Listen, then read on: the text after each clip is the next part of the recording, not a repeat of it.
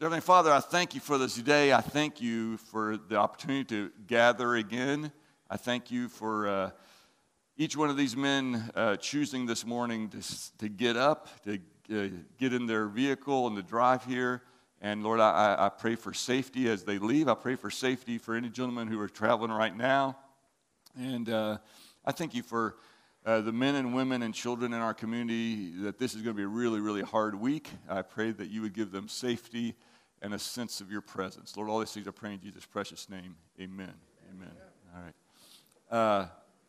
So one of the things I've always loved about this gathering, Saturday Morning Men's Bible Study, is, there's a certain level of diversity within this group. And what I mean by that is particularly kind of church-oriented. Like one thing is, a bunch of y'all don't even attend Southeast. If you don't attend Southeast as your regular church, just raise your hand. Look at that. I mean, that's, it's usually about a third of you all don't attend Southeast. I love that, because, we're not just one. And even though a lot of you all who attend Southeast, you're not even really sure what you're going to let's be honest. Southeast as a church is a part of what's called the independent Christian churches or / churches of Christ, where we all come from the Restoration movement.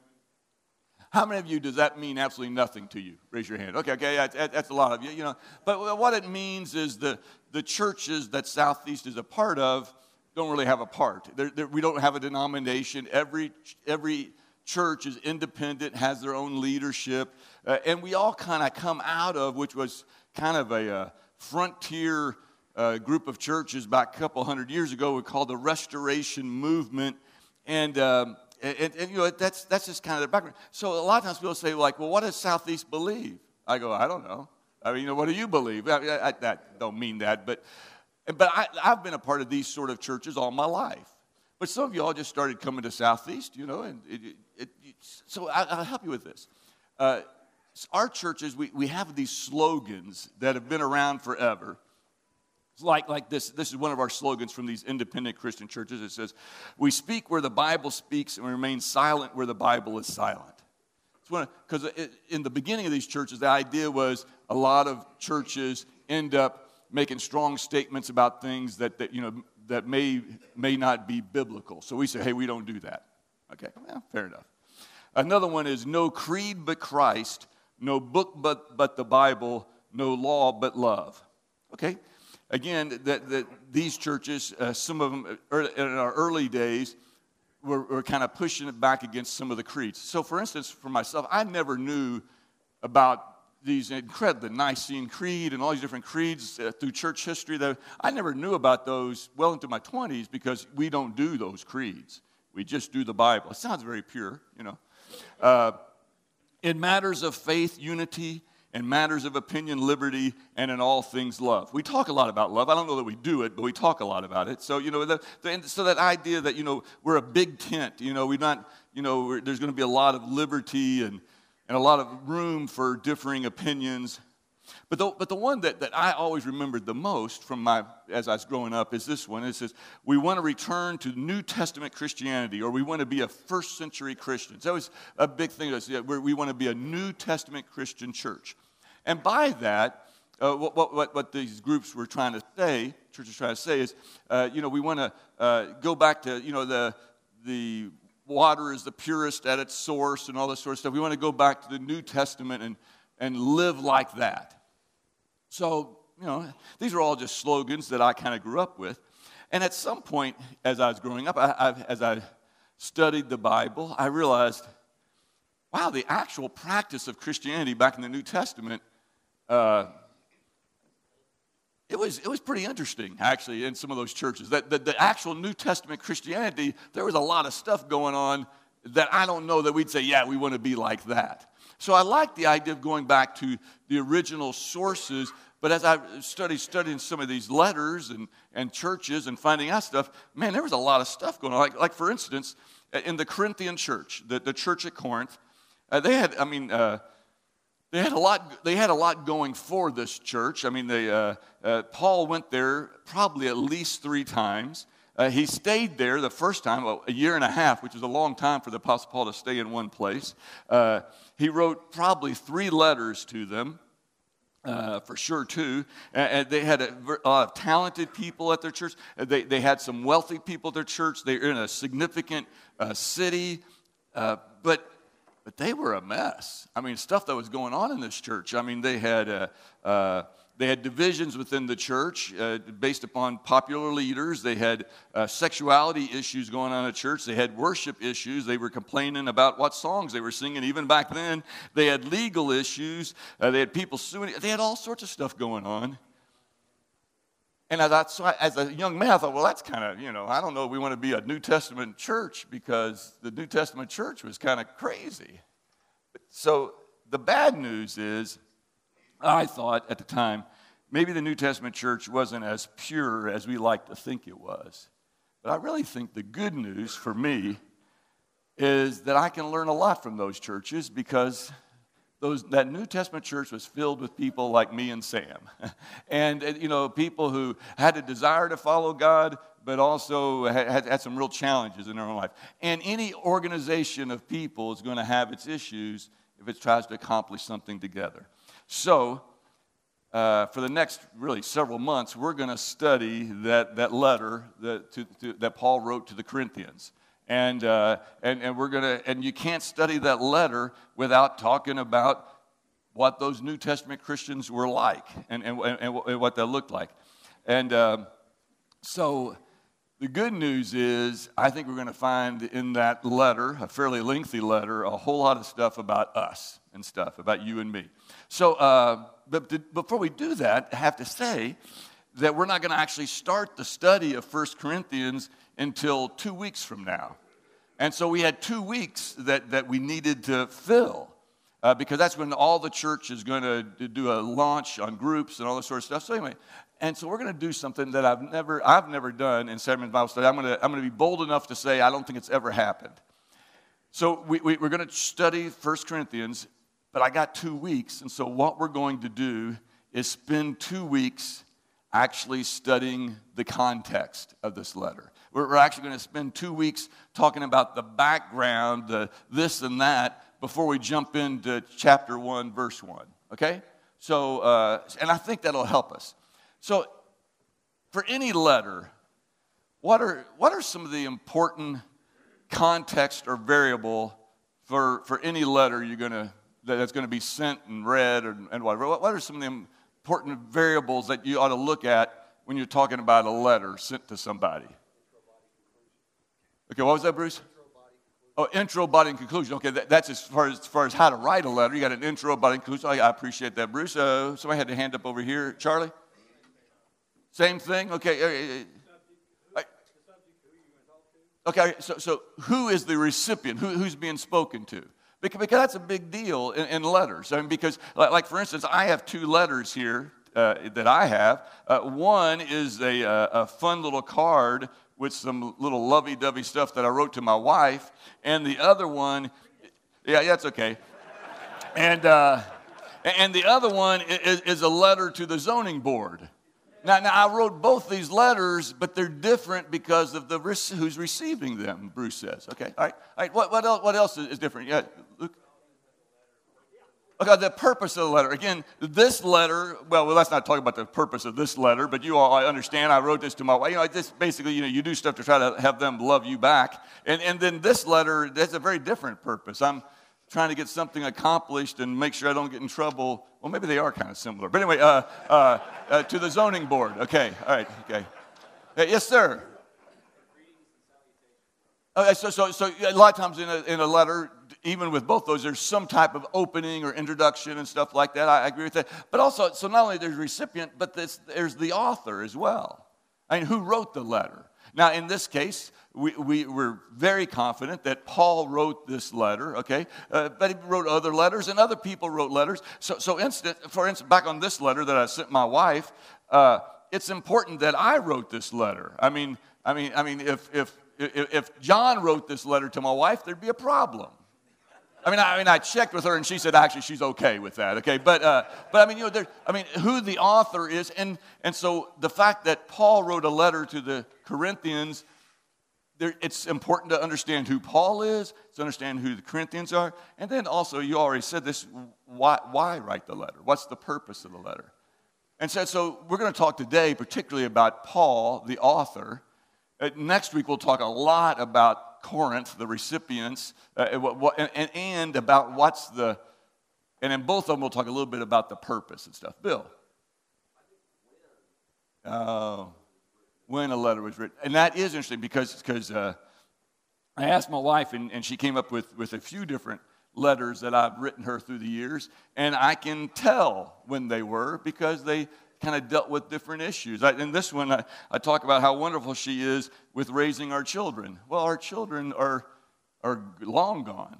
And so a win is important as well. All right, and so all of y'all are right on all that. There's this sense of, but so I've never taken the time in this setting. Usually, hey, chapter 1, verse 1, let's turn to it. And by the way, Corinth was a city in Greece, and Paul was the apostle. Okay, now let's go on. So instead, we get 2 weeks to do that. So I hope you feel like, oh, okay, that's going to be worth it. So let's get into it. So we're going to talk about the author of 1 Corinthians. It's the Apostle Paul. And in many ways, other than Jesus, I mean, the Apostle Paul is he's the dominant character of the New Testament other than Jesus. But understanding his background, his life, his passions will help us understand this letter. All right, so I thought all this, okay, how do I want to go about this? How do I want to make it a lesson just about the Apostle Paul, keep you engaged? So here's what we're going to do. I'm going to teach you in a way, I hate to admit this, I mean, it's going to give some of you all an uneasy feeling, but we're going to go through it. I'm going to give you a pop quiz. We're going to do a quiz about the Apostle Paul.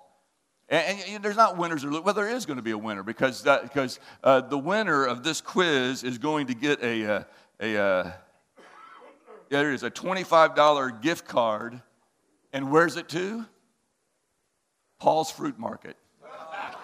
Yeah, a $25 gift card to Paul's Fruit Market, all right? And so the winner's going to get that, but I got to keep you engaged. But some of y'all are a little competitive. Marvin can't be here today because his wife actually just had her knee replaced, and he's at home caring for her. Let's all pray for her, all right? I mean, I can't imagine, but you know, he always likes to be competitive in these things. You as well, some of you, but we'll have one winner come out of this. So I'm going to ask you a few questions, and coming out of that, we'll learn a whole lot about the Apostle Paul. So question number one, just keep your own score. Question number one, the Apostle Paul was born and raised in Jerusalem, true or false? The first question is the Apostle Paul was born and raised in Jerusalem, true or false? Just come up with your answer. You can write it down if you want to. You don't have to. There's only going to be a few of these. Have it in your head. The Apostle Paul was born and raised in Jerusalem, true or false? All right, what's the answer? Okay, the answer is false. How many of you are already out of contention? Okay, I appreciate it. Just being honest. Being honest, I appreciate that. All right. So the Apostle Paul wasn't born and raised. Actually, just an opportunity to show off here. Where was he born? Not you, Paul. You don't get to answer today. You already had a minute with a microphone. All right. Anybody? Yes, Larry. Tarsus. And Tarsus is not what you put on your fish sandwich, okay? It's Tarsus. It's Tarsus. Actually, hey, we got a slide here. Actually, I kind of forgot this. We got our first slide is just of the Apostle Paul. We'll move on. We'll talk about him later. That's a face only a mother could love. Agreed? I mean, and he would say about himself that he wasn't all that striking physically. Even though he had been struck many times physically, balding head, his eyes were weak, blah blah blah. But let's go to this next picture. And I apologize. I should have brought my pointer. So down here is Jerusalem, okay? And you know, a lot of stuff happened in Jerusalem. Tarsus is right up there past Antioch, It's in what is present day Turkey. And he was born there. He was raised there. His family was from there. Now, again, I will say this. He was of a Jewish background. His family was Jewish. But one of the things about the Jews in the time of Jesus is they lived all throughout the Mediterranean world. The Jews had been spread out several times, through a lot of times not by choice, and they lived in pockets all across the known world. And so Paul was from up in what is present-day Turkey, a town called Tarshish, and that's where he was born. Now, what's really interesting about Paul's life is in many ways he was born about the same time Jesus was. And so while the Apostle Paul was born up there in Tarshish, Jesus was born in Bethlehem, but he grew up in a place called Nazareth, which is up around the Sea of Galilee. Both of them were kind of away from Jerusalem. Both of them would have grown up within the family business, and we know about this. And what's interesting to me is I had never really thought about it this way, but the two of them were growing up at about the same time. Now, what's also interesting, though, about their lives, though, is they didn't cross paths. So Paul grew up in Tarshish, this town around Turkey, but he seemed to be a bright student. And so at some point, he studied under, there's another chance. This isn't one of the questions, but he studied under who? Gamaliel, or however you want to say it. I mean, we don't know. Well, somebody does, but not me. And he was a great rabbi down in Jerusalem. And so at some point, probably in his teenage years, imagine this. A young man saw his parents put him on a bus, or maybe a ship, came down there, and he went to Jerusalem. And they would have probably gone there at different times for festivals. But he goes there, and he becomes a student under Gamaliel. Again, I also thought about, Jesus as a young man coming to the temple and talking to the great teachers, and maybe Gamaliel was one of those. But again, their lives are kind of parallel here. And so he's there in Jerusalem being trained, but then he would have gone back, it appears, back to Tarshish at some point, and then Jesus starts up his ministry as a young adult man. And so Jesus has his ministry for 3 years, and there's no sense that Paul and Jesus ever had any interaction during that time. Paul would have told us that if he had. And so Jesus has his ministry, he dies on the cross, he raises again, he goes up into heaven. The church starts soon after him, led by the apostles, and then Paul or Saul comes onto the scene. And so it's very interesting that they just seemed on they lived parallel lives, but they missed each other in that way. All right, so number one, was he born and raised in Jerusalem? The answer to that is false. All right, the pressure builds. All right. Question number two. This is another true-false question, all right? The Apostle Paul's name was changed from Saul to Paul when he was blinded on the road to Damascus, all right? So the Apostle Paul's name was changed from Saul to Paul when he was blinded on the way to Damascus. True or false? Just get your answer in your head. All right, get your answer in your head. Apostle Paul his name was changed from Saul to Paul when he was blinded on the road to Damascus. All right, the answer to that is... actually, it's false. Good job. Because many people believe, like other times in the Bible, there was a moment where his name was changed from Saul to Paul. And a lot of times, and actually a lot of preachers kind of tell that story. But there's nowhere in Scripture that says that. So what's with the two names? Anybody? Oh, wow, we're not doing that well then. Okay, Paul, you can talk. Go ahead. Okay. Okay, so maybe you're thinking, now we're good. So Saul in Hebrew means to be called or something like that, I think. But also it was the name of the most famous Benjamite, King Saul. And so Saul was a very good Jewish name. Paul is not a Jewish name. Paul is more of a Roman/Greek name. And so but that's Paul's, quite possibly he had both names his whole life. But if he's hanging out in Jerusalem, he's Saul. But if he is in Corinth, where we're going to talk about, which is a Roman city, he's going to be Paul. And so, matter of fact, one of the places in Scripture it says Saul, who was also called Paul. He's got two names. And some of you are like that. And some of you have two names because you're doing something shady. I don't think that's what Paul was doing. But he just had both names. So there wasn't this great name change.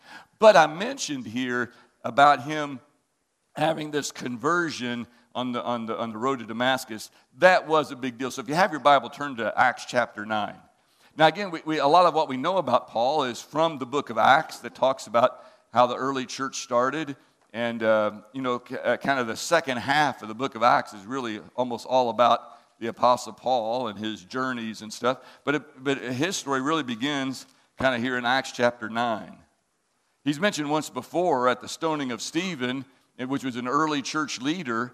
So when they ask you to be in church leadership, be careful because they got this guy killed. And when he was stoned to death, the Saul was right there giving approval to that. But then we pick it up in chapter 9. So what we have here is Saul had gone away. He came back to Jerusalem. It appears he was a Pharisee. He was a Jewish leader. We'll talk more about that later. And as he came back, he saw the problem. This early church was taking people who were Jewish and turned them into followers of Christ. He saw that as a real problem, and so he kind of set out to try to eliminate this problem. We'll pick it up. We'll just read through chapter 9 here a little bit. Meanwhile, Saul was still breathing out murderous threats against the Lord's disciples. He went to the high priest and asked him for letters to the synagogues in Damascus. So, because he found out not only were there Christians here in Jerusalem, they were throughout the, as the Jews spread, so did the followers of Christ. And so he found out, hey, there's Christians up here in Damascus, and they're bothering the Jewish church there as well. So he gets letters. So, I mean, it's 135 miles away. I mean, that's going to a lot of trouble back then to go get people. That's what, I mean, he was passionate about this.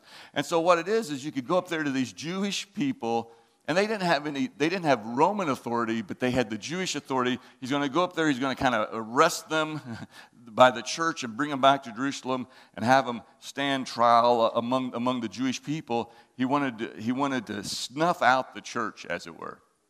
So anyway, we'll pick it up here so he letters to the synagogues in Damascus so that if he found any there who belonged to the way, again, this name for the early church, whether men or women, he might take them as prisoners to Jerusalem. And as he neared Damascus on his journey, suddenly a light from heaven flashed around him. He fell to the ground, and he heard a voice say to him, "Saul, Saul, why do you persecute me?" And he says, "Who are you, Lord?" Saul asked. He says, "I am Jesus, whom you are persecuting.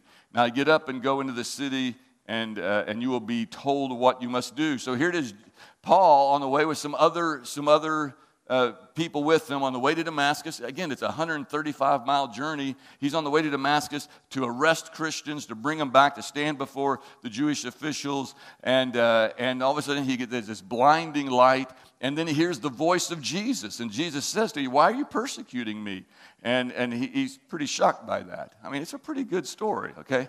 The men traveling with Saul stood there speechless. They heard the sound but did not see anyone. And Saul got up from the ground, but when he opened his eyes, he could see nothing, so he's blinded. So they led him by the hand into Damascus. So he's getting led into Damascus by hand. For 3 days he was blind and did not eat or drink anything. Man, that would have a powerful impact on you, okay? He doesn't know what to do. Now, in Damascus, there was a disciple named Ananias. That means a disciple of Jesus Christ. He's a follower of Christ. He's the sort of guy that Saul would have been coming after. And the Lord called to him in a vision and said, "Ananias."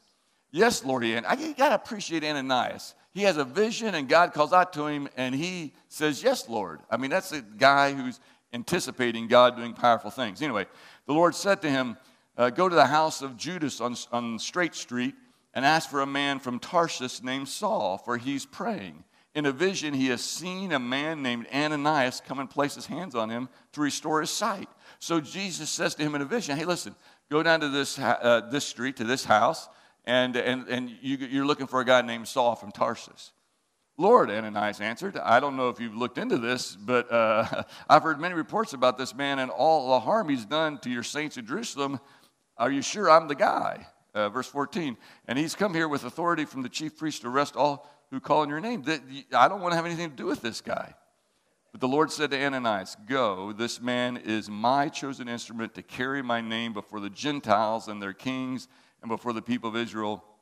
I will show him how much he must suffer for my name." So as you read on, Ananias goes there. He goes in. He prays for Paul. Paul can see. His vision returns. And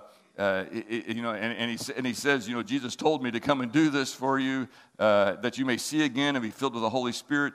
Immediately something like scales fell from Saul's eyes, and he could see again. He got up and was baptized, and after taking some food, he regained his strength, and he started preaching. From day one, he started preaching, and we won't go through all through his life there, but I mean, that was a pretty spectacular conversion. Let me ask you, did any of you all at your time of conversion get blinded by a bright light, hear the voice of Jesus, and become blind for 3 days? Anybody have that same experience? Yeah, neither did I. On the Faces of Christ Group, we have a thing we call testimony envy. You know, where people have a really great story, and some of us, you know, and I'm one of you, just doesn't have that great of a story. I mean, Paul's story is pretty spectacular. I mean, that'll get your attention. Well, you know, I was on my way to persecute Christians, but instead I got blinded by this light. Jesus spoke to me, and now I'm preaching the gospel. That's a pretty good story. I don't have that good of a story. I've not experienced anything quite like that. But I will say this. I mean, again, my story, I mean, my parents were really good, godly people. They raised me in the church. You know, there's not much exciting about my story. But I will say this. God has, though, revealed himself to me in ways kind of uniquely to me, and you as well. I mean, the term I use is God enlightened Saul with his blinding light. He's enlightened me along the way as well. Again, not in a big spectacular way, and not just for conversion. I mean, along the way, God has revealed himself to me in very personal ways, and I think he has to you as well. As I thought about this, I came, and I used this illustration once before in here, I believe, you know, a decade ago or something like that. But here's one of the ways he revealed himself to me. Here, next slide. Does anybody know what this is? This is a real, this is one Paul Cornelius won't get. So this is a chance for you to say, that little dude, he doesn't know anything. Does anybody know what this is? Yes, sir. Oh, get out of here. Yes, it's the Krebs cycle. Give that man something. I don't know. Anyway, okay. So it's the Krebs cycle. And to be quite honest, this became significant in my life in 1981, sitting in a classroom at the Harvard of the South, University of Kentucky. I was sitting I was sitting in a biochemistry class. I was in a little bit over my head academically in this class, biochemistry class. And the professor, I don't remember his name, as a part of the class, explained the Krebs cycle. And he put up on the board something like this. And basically, the Krebs cycle, just to keep it really, really simple, it's the battery of your body. Hey, you think about this. Almost all of you have a phone in your pocket. And if you don't do anything with this phone, in about a day or two, it's going to run down. The battery's going to, and it's going to be useless. And so you charge it back in, and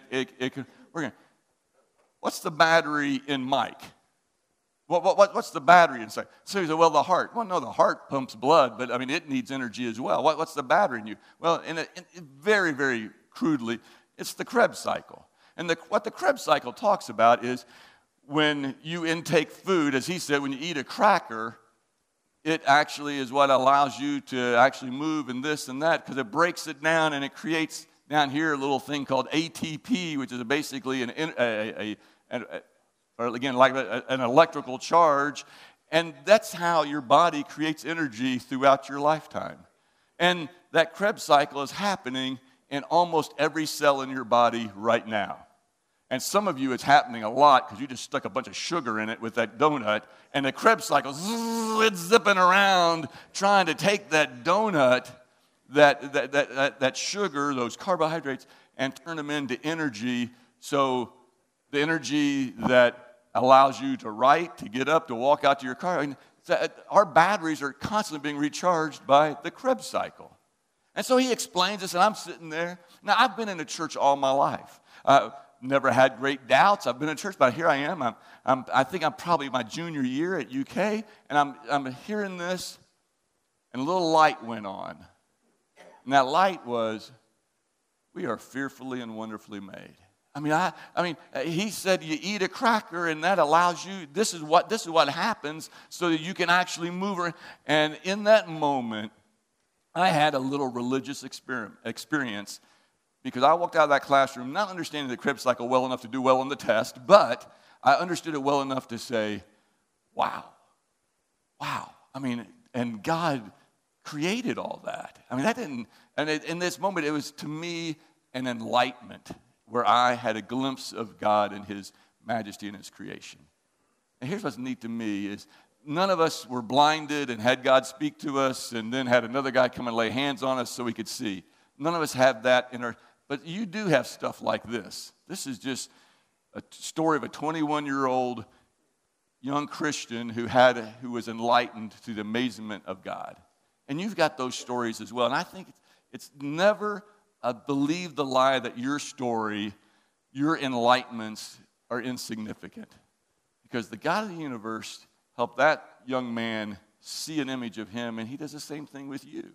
And I think we should cherish those. Now, again, yours may not be as spectacular as the Apostle Paul or the guy sitting next to you, but never diminish God busting into your life and saying, let me show you a little bit about me. All right, that's the Krebs cycle. So let's move on. You don't need to. That's not part of the test.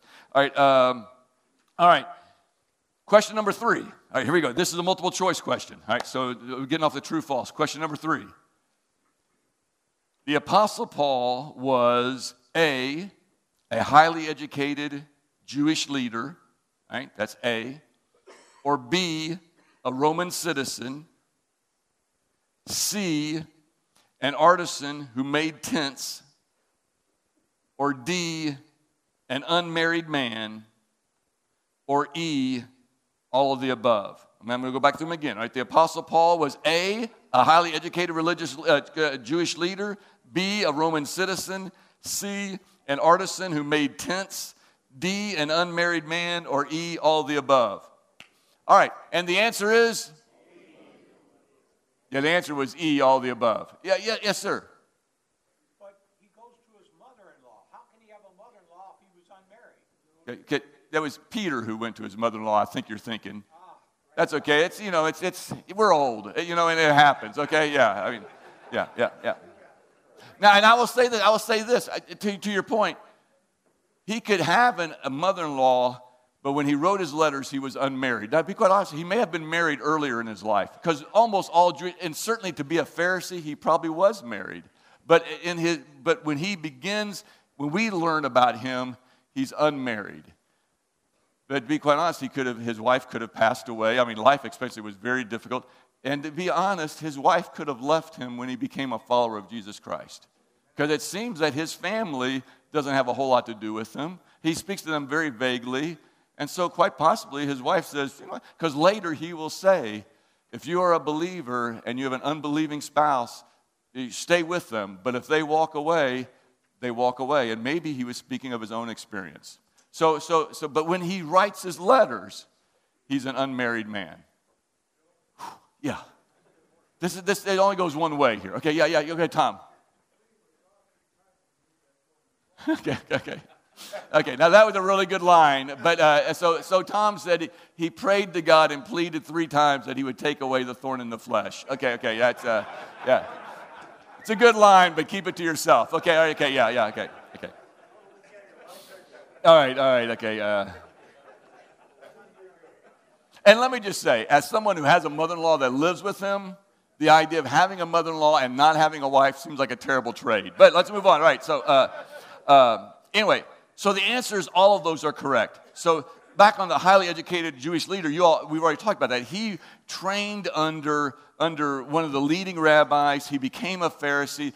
The apostle Peter and John, God bless them, they were average Joes. I mean, they were just fishermen and this. The apostles, for the most part, were just a bunch of guys. The Apostle Paul, he was bright. Okay, the Apostle Paul was gifted in some different areas. He was a really good writer. He would say he wasn't a great speaker, but he knew how to speak, and he knew how to using his training, how to make a really good argument and stuff. The Apostle Paul, he was a bright guy. And he was highly trained and educated, which he would then use for the gospel. He was a Roman citizen. Now, this is really interesting because he doesn't appear to have been born a Roman citizen. He's a Jewish person, and Jews, they were conquered by the Romans, not part of it. So does anybody have any idea how him and his family may have become Roman citizens? Sam. Okay, so Sam, I love this because things haven't changed, right? Because you could, if you're willing to pay a price, you could become a Roman citizen. I mean, it could be bought. And again, just like any good political system, you can buy into it. And Paul's family, if they were financially well-to-do, they may have said, you know what, it's worth it. You know, because if we, and some of y'all have done this, you pay dues to be a part of something to get some status or whatever, and to be a Roman citizen had some tremendous advantages. And the Apostle Paul would use that trump card over and over and over in his travels. He would say, hey, by the way, I'm a Roman citizen. And that changed everything a few times for him legally. And the other way is if you did something spectacular for the Romans, they would maybe grant you citizenship. And again, maybe someone in Paul's family at some point, a father or a grandfather, or in some way, did something in a way that really aided the Romans, and they got granted citizenship. Either way, it passed down to Paul, and it would become, you'll see this over and over as you study through Paul, that being a Roman citizen becomes a significant thing. All right. C, it was an artisan who made tents. That's what the family business was. Jesus, growing up, was in the family business of being a carpenter. Paul grew up in a family business that they made tents. Particularly Tarsus, they're from, they had, I think, either sheep or goats that were kind of dark-colored black. And so many of their tents may have been black tents. And that's, some people think that that's what they did for the Romans, is maybe they provided tents and they got their citizenship through that at a cut rate price or something like that. We don't know. And so what Paul then does is throughout his missionary journeys, wherever he goes, not only would he begin to preach, but many times he would look for work as a tent maker in some way. And actually, that's where that term comes from. You may have heard this, where people in missions will say, I'm going to be a tent maker in this location. And what they mean is, I'm going to get a job, quote unquote. I'm going to have a business maybe, and that's going to give me my place there. And so I'm going to be doing that while I share the gospel. And so many times you'll hear people say, I'm going to be a tent maker. And that's referring back to the Apostle Paul. Why do you think that was a big deal to Paul? Because, and it happens in Corinth. He starts making tents in Corinth. Why do you think it's a big deal to him to have this side hustle, in a sense, where he does this, and as well as sharing the gospel? Yes, sir. So his ministry is nomadic, and so why is the tent making important then? Okay. Yeah, and that's a business he could do anywhere, and he could go there and he could say, I want to start doing that. Okay, all right, I appreciate that. Glenn? Yeah. So the Apostle Paul felt pretty strongly about this. He's not going to go into a town and say, here I am. It'd be really good if y'all started supporting me because I'm here to convert you or something like that. Or I'm here to, and again, as somebody, this makes me a little uneasy. As somebody who actually gets paid to be a Christian, Paul said, I don't want to do that. But it's not that he minded, well, because Jesus said, give every man his due. But the Apostle Paul says, I don't want to be indebted to anybody, because the Apostle Paul does know this. Once you're indebted to somebody, they have a voice in what you do. And the Apostle Paul said, I only want God telling me what to do. I don't want somebody saying, hey, I've supported you in the past, and I think you need to stay here in Corinth longer. And he says, no, I'm nomadic. I need to move on. Well, yeah, we don't want to do that. So there were, particularly Philippi supported him financially several times, and he appreciated that. But he had an independent sense about him that's saying, I don't want to owe any man my allegiance. I want my allegiance only to God. Only God. That's his thing. And I do think it gave him credibility wherever he went as well. He's not just, because again, a lot of people were looking for somebody to financially support them, and that Paul guy, he does it on his own. He's not here to gain anything from us per se. Paul.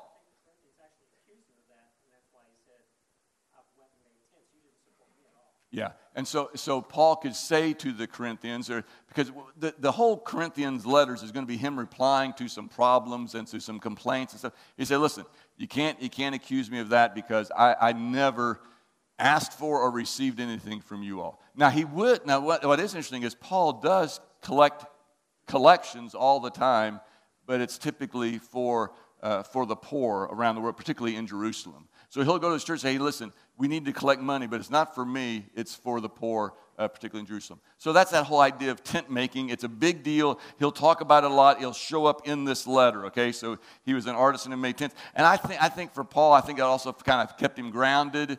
And you meet a lot of people doing that, you know, because he's doing this work. And because sometimes people say to him, hey, if you didn't do this work, you can spend more time on the gospel. And sometimes he did, but other times I think he would say, hey, listen, all of life is the gospel, okay? And then the other one is the unmarried man. We've already kind of talked about that in great detail. And so as Paul wrote these letters, he comes from that unmarried perspective, and that'll come up because he'll talk about marriage and relationships in the letter of 1 Corinthians.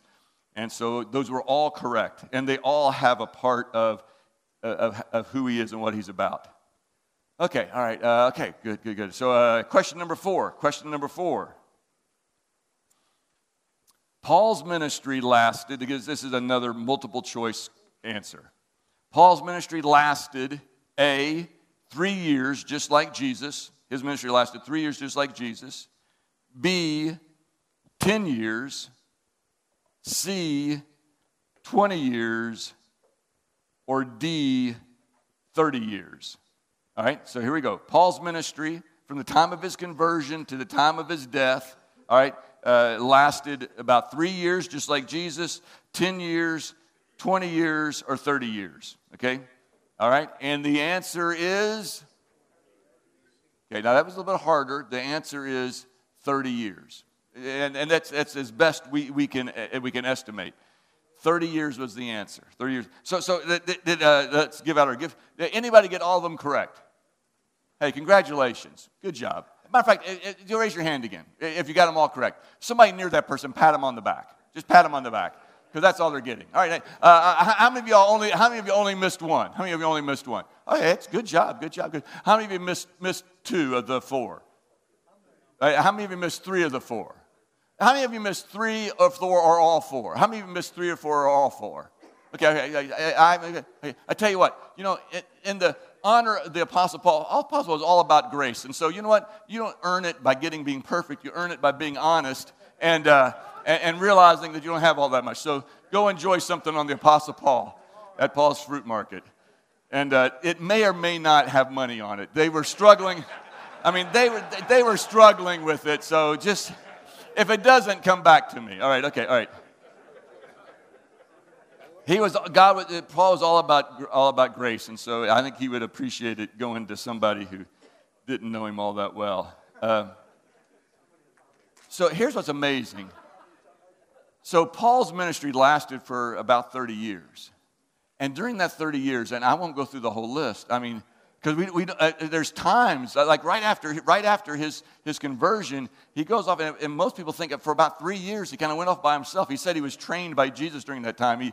I think he had to take what he knew about the Jewish scriptures and now put in the Messiah. And at another time, he was kind of unknown for quite a few years, and he seemed to be just off on his own, evangelizing on his own, but then we also know that because he says, I mean, he was shipwrecked 3 times. One time he spent a day in the open sea, just floating along. He was beaten, like 5 times. He was stoned 1 time.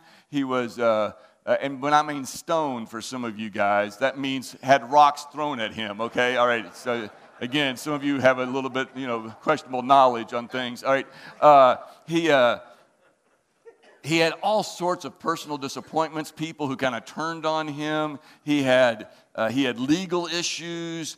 As I was going back through his on his way to Corinth. He first went to Philippi. That went really well until he got beaten and thrown into prison. Then God brought him out of the prison, but then they had to leave town. So they go from there to Thessalonica, and it really grew there until they got beaten again. And then they went to Berea, and that was okay. And then he went to Athens.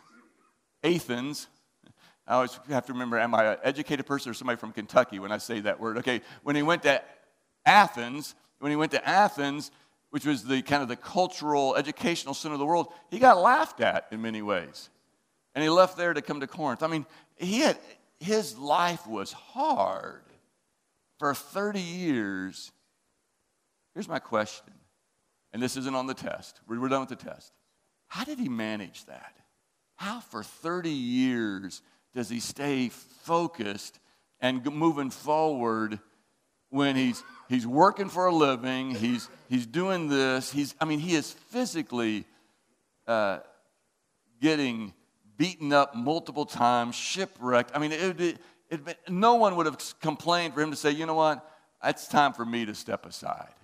How do you think? We're just talking. We're just a group of guys talking. How do you think he did that for 30 years? Yes, sir, in the back. So, matter of fact, one time he talks about, he goes, I'm content in all things. And so he's able in the midst of this craziness to say, I'm content, which he must have found contentment outside of his circumstances. Because his circumstances didn't seem to be real content worthy. Okay, all right, yes, sir. Somebody here had a hand up, I think. No? Okay. Steve? He was single. Okay. Now, it's funny, but you're not trying to be funny. No, he was, back to being a free agent and not owing any. He was able to go where God took him, and he wasn't. He was a free agent for God. He's like, man, I'll go where you send me to go. And so there was a sense of him being all in on that. Yeah, yes, sir. He had visions, I think, 6 times. Okay, so he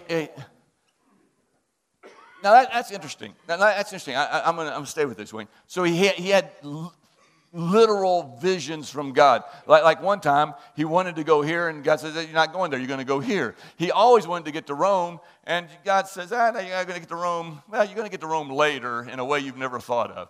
And so, but also, I think he had a sense of, not only, and again, I have to say, there's been a few times in my life that I felt like God very clearly directed me in certain ways, but I think I would also say that he had a sense of vision or mission. And that's not something just waiting for God to tell him. He had an overarching mission in life. Anybody, what do you think his mission in life would be? He speaks to it several times. He kind of will say it in different ways. What do you think his mission in life was? I'll come to you, Jerry, in just a second. Well, what do you think his mission in life was? Yes. Okay, so lead people to Christ. He would be more specific than that, I think. Chris? But to know God, to truly know God, and he would speak to that. Gary? In the 20th chapter of Acts, he says, my only aim is to finish the race, complete the task that Jesus Christ has given me. Okay, we don't like to quote scripture in here. No, Gary, in Acts 20, he says, my only aim is to finish this race. What was the race? What was the race? What was his race? To tell everyone he could, and particularly, he says, I'm going to the Gentiles. He made this deal with the apostles. Hey, guys, you all focus on the Jews. I'm going to, and particularly, I think he would say, and I want to go where no one's ever been before. Paul was always pushing the boundaries of the gospel. And that's the reason he wanted to get to Rome. I think it ticked him off that there were already Christians in Rome, because he wanted to be the first one there. And then tradition says to us that he probably got all the way to Spain. And I got to tell you, I think if it was up to him, he would have gotten to what we call Britain or England. Because, the Romans had spread out that far. And he says, I want to go where nobody's ever been. And I'm going to share the gospel with Gentiles until the day I die. But he had that. What's the power of having that sense of this is who I am? What's the power in that? You're focused. It allows you to make decisions getting up in the day, because if it doesn't fit the focus or the mission, then I don't need to do it. Yeah, Paul? It emboldens you because, hey, this is what I'm about. It's powerful to know what you're about. And we'll talk about this in your discussion questions later. Most of us have visions or missions in our life. Now, and sometimes they may be affiliated with God. But what is it that causes you to say, this is who I am? So I think that was powerful. All right, Jerry, you were going to say something. Yeah. I think he always remembered that God has called me, and he's and the same God who called me is walking with me. Yes, sir, Adam. Yeah, he came to understand his purpose and his calling. Yeah. So he came to understand that and grasp it and choose it And so that's back on mission and vision and calling, all these different words you want to call that. And Paul had a strong sense of that. And so I think, therefore, when somebody would say, hey, let's do this, Paul would say, yeah, go ahead, but that's not for me because this is who I am. Yes, Doug. Yeah. So, and he did know God's word. And he was aware, and back on the praying to have something, he was aware of his own weaknesses, but he was aware of God's power, and so he became very aware of himself and God, and that's a powerful thing. Yes, sir? Well, he kind of had his own posse. He had Barnabas, Silas, Timothy, Titus.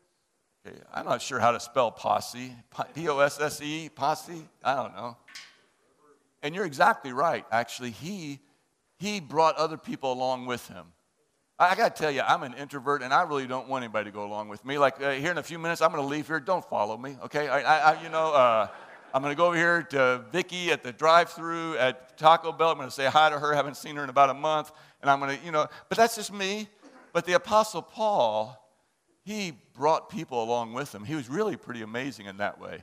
And he brought them along, and they didn't always come through for him. But he continued to do that, and it's really a powerful thing that he brought people along with him. And I think that is one of the reasons he was able to do it for 30 years, because it wasn't all on him. He had these people that he trained up and that worked along with him, and he loved them, and they loved him. Great answer. Yes, Dwight?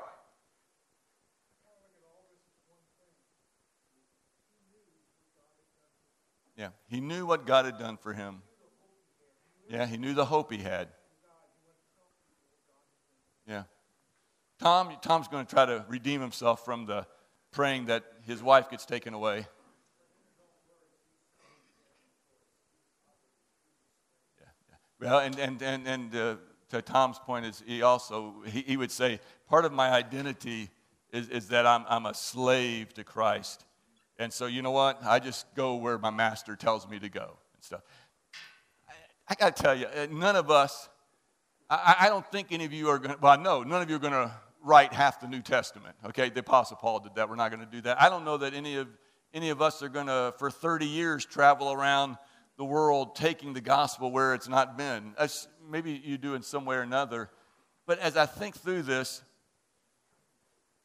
other than the single answer, which was a really good answer, but for him particularly, but all of us have the other things available to us. I do think being content in Christ despite my circumstances, that's a spiritual choice that we can make. This vision, mission, calling, again, yours may not be to do what the Apostle Paul, I know it's not going to be, but God has a calling on your life, a sense of who you are. And it may change through the years, but like some of you right now are raising grandchildren. That's a calling. Some of you are doing amazing things, and sometimes they're just little things, but that's a calling on your life. All of us, I joked about being an introvert, but I got a bit of a posse of my own, people who speak into my life, and I speak into theirs. And all of us, whether you know it or not, you're a slave to God. The question is, are you going to be an obedient slave, or are you going to be a slave who's always kind of pushing back? And Paul never said this in a disgusted sort of way. He goes, aren't I lucky to have the greatest master that there's ever been? So the reason I want to say all this is, listen, all of us have a lot of what the Apostle Paul had available to him. The question is, will I choose to agree with that and live out of it? All right, let me close in prayer, but don't go anywhere, because I have one more thing to talk about this lesson before we do it. Lord, I thank you for this day. I thank you for the chance to slow down and talk about one of your amazing children, this man, Paul. But Lord, I'm just blown away by the idea that you don't see him more favorably than you see any man in this room. And it's just incredible that you love us like that you accept us like that you work along with us, and you don't have any greater vision for Paul than you do for each one of us. And Lord, I thank you for that. And Lord, I do pray that we would be men bold enough to have a sense of calling, bold enough to trust you in that, and bold enough to walk forward and live that out in this world that desperately needs your men to follow after you and to serve you and to love others. Lord, all these things are praying in Jesus' precious name. Amen. All right. Hey, before you leave, our last slide. Here's your questions for today. And even if you're not in a group, I would encourage you to think about this and maybe share with somebody. Number one is, when was a time in your life you were enlightened to whom God is? Again, you weren't blinded on the road to Damascus, but maybe like me sitting in that classroom and hearing about the Krebs cycle. When was a time in your life you had an epiphany, a aha moment? Number two, Paul had a strong sense of his mission in life. Can you state your mission in life right now? Don't get hung up on this. Don't feel like it has to be perfect, but do you have a sense of this is what God is trying to do through me in this world? And then the third one is Paul's transformation from a persecutor of Christians to an evangelist. That's a pretty amazing change. What change have you seen in your life brought about by God? What change have you seen in your life brought about by God? Gentlemen, it's been great to be with you. I'm looking forward to 2024. Enjoy Paul's Fruit Market. We look forward to hearing about that. Go out, live out your mission. We'll see you next week.